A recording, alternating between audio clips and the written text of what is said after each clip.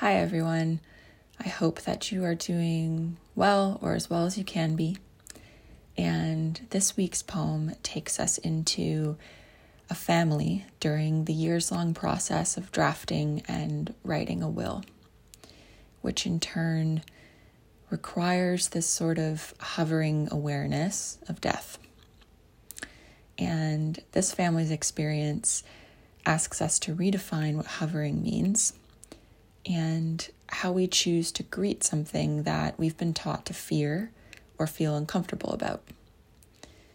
So it emphasizes the need to make space for conversations, thoughts, feelings, and emotions well in advance of death and decay and aging, among many other things that are kind of associated with those things.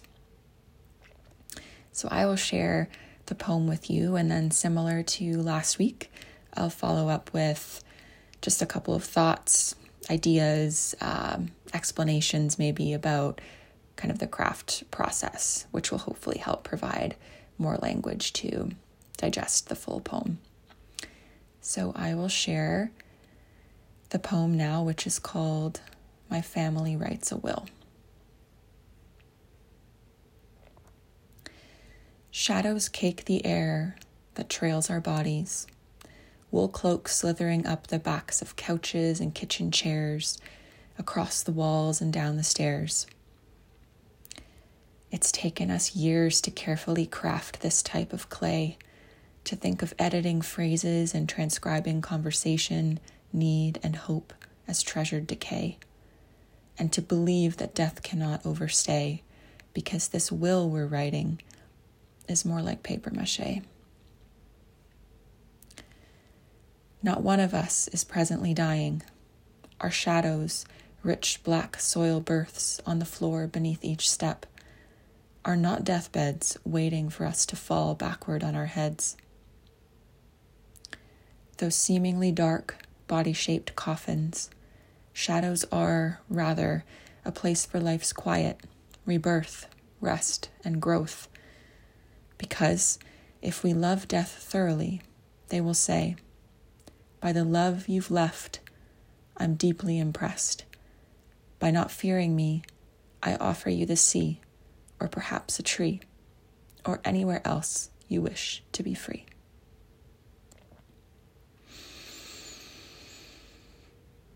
Okay.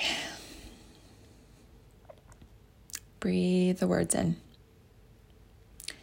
What did they make you feel or think? How did they connect with your senses? What colors or symbols did you notice? What meaning did you draw? Metaphors, interpretations, clarity, messages.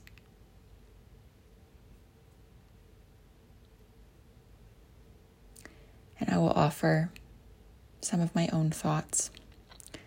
So, looking at the beginning, when the shadows are kind of following the speaker around, or the family, I suppose. This is sort of a recognition that there is always a shadow present, and that initially it can be uncomfortable and disquieting. Yet it calls us in a way. And so that leads us to the next kind of section of the poem about this actual process of crafting the will and thinking of it as clay and a sort of malleable, moldable, living document of love, and how editing it and editing in general can be a form of this treasured decay. Meaning that the more you edit something, the more you're carving away and decaying it into its most loving form in this case. And towards the end of this stanza, there's a note about death kind of always being a possibility, always being a present possibility in conjunction with life, and that it's not possible for it to overstay, because eventually it will solidify itself much like how paper mache does. And moving into the kind of next section, or specifically the line, not one of us is presently dying, this is emphasizing that no one in the family in this moment, or as far as they know, is, quote, dying as we would understand it, or dying as in needing a will, which seems counterintuitive because we tend to think of a will more so around like the actual presence of a death occurring, rather than something that you engage with well before, possibly many years in advance. So that takes us into understanding our shadows a bit better. And I kind of shared them as this black soil, which is known to be extremely fertile, and a place of the potential and possibility of prolific growth. And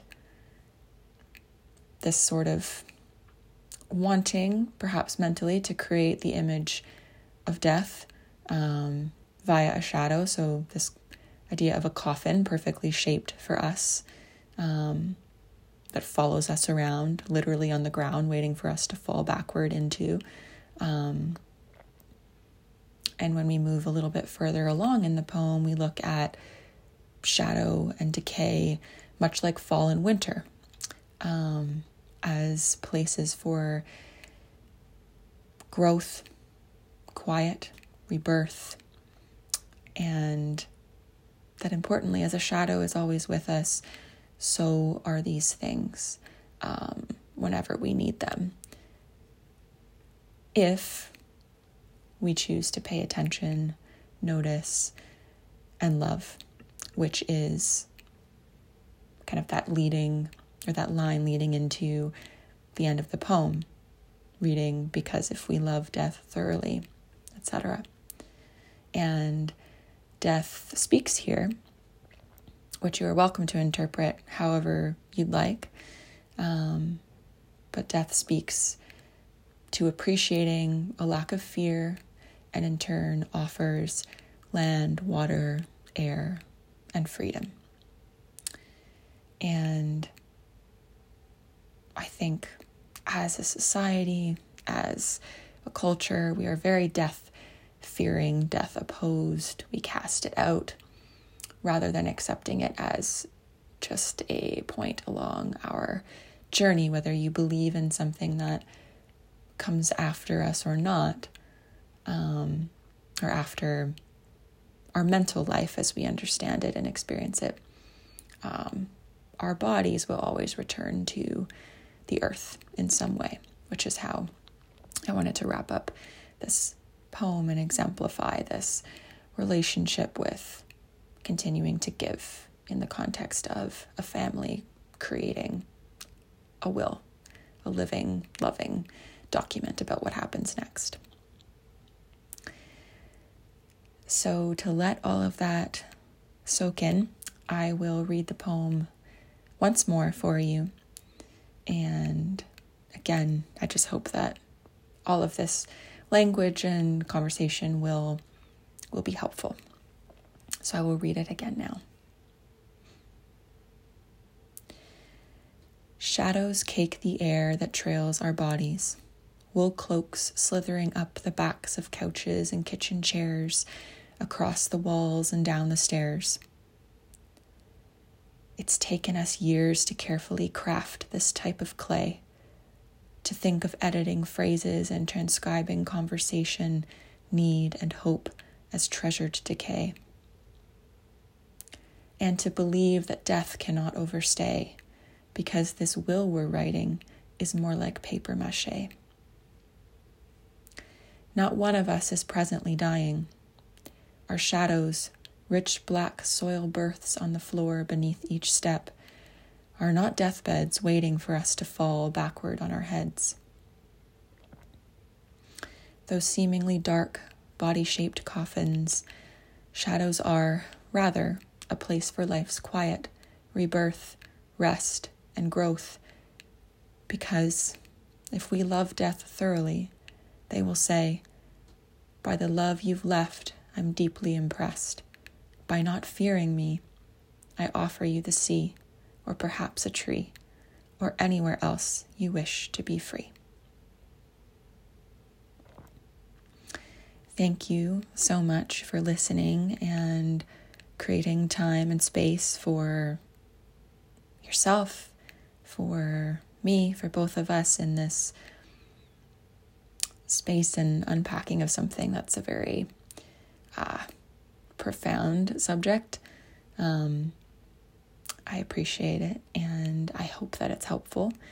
And you are welcome to let me know in the comments on Instagram any thoughts you have, or feel free to email me at michaela@weareunsinkable.com. And I would like to thank the person who submitted the material that inspired this poem and their experience and story with their family writing a will. And if you would like to share your moment or memory on the podcast, please head to tinyurl.com/bravingthewaves, which is also linked in the show notes for you.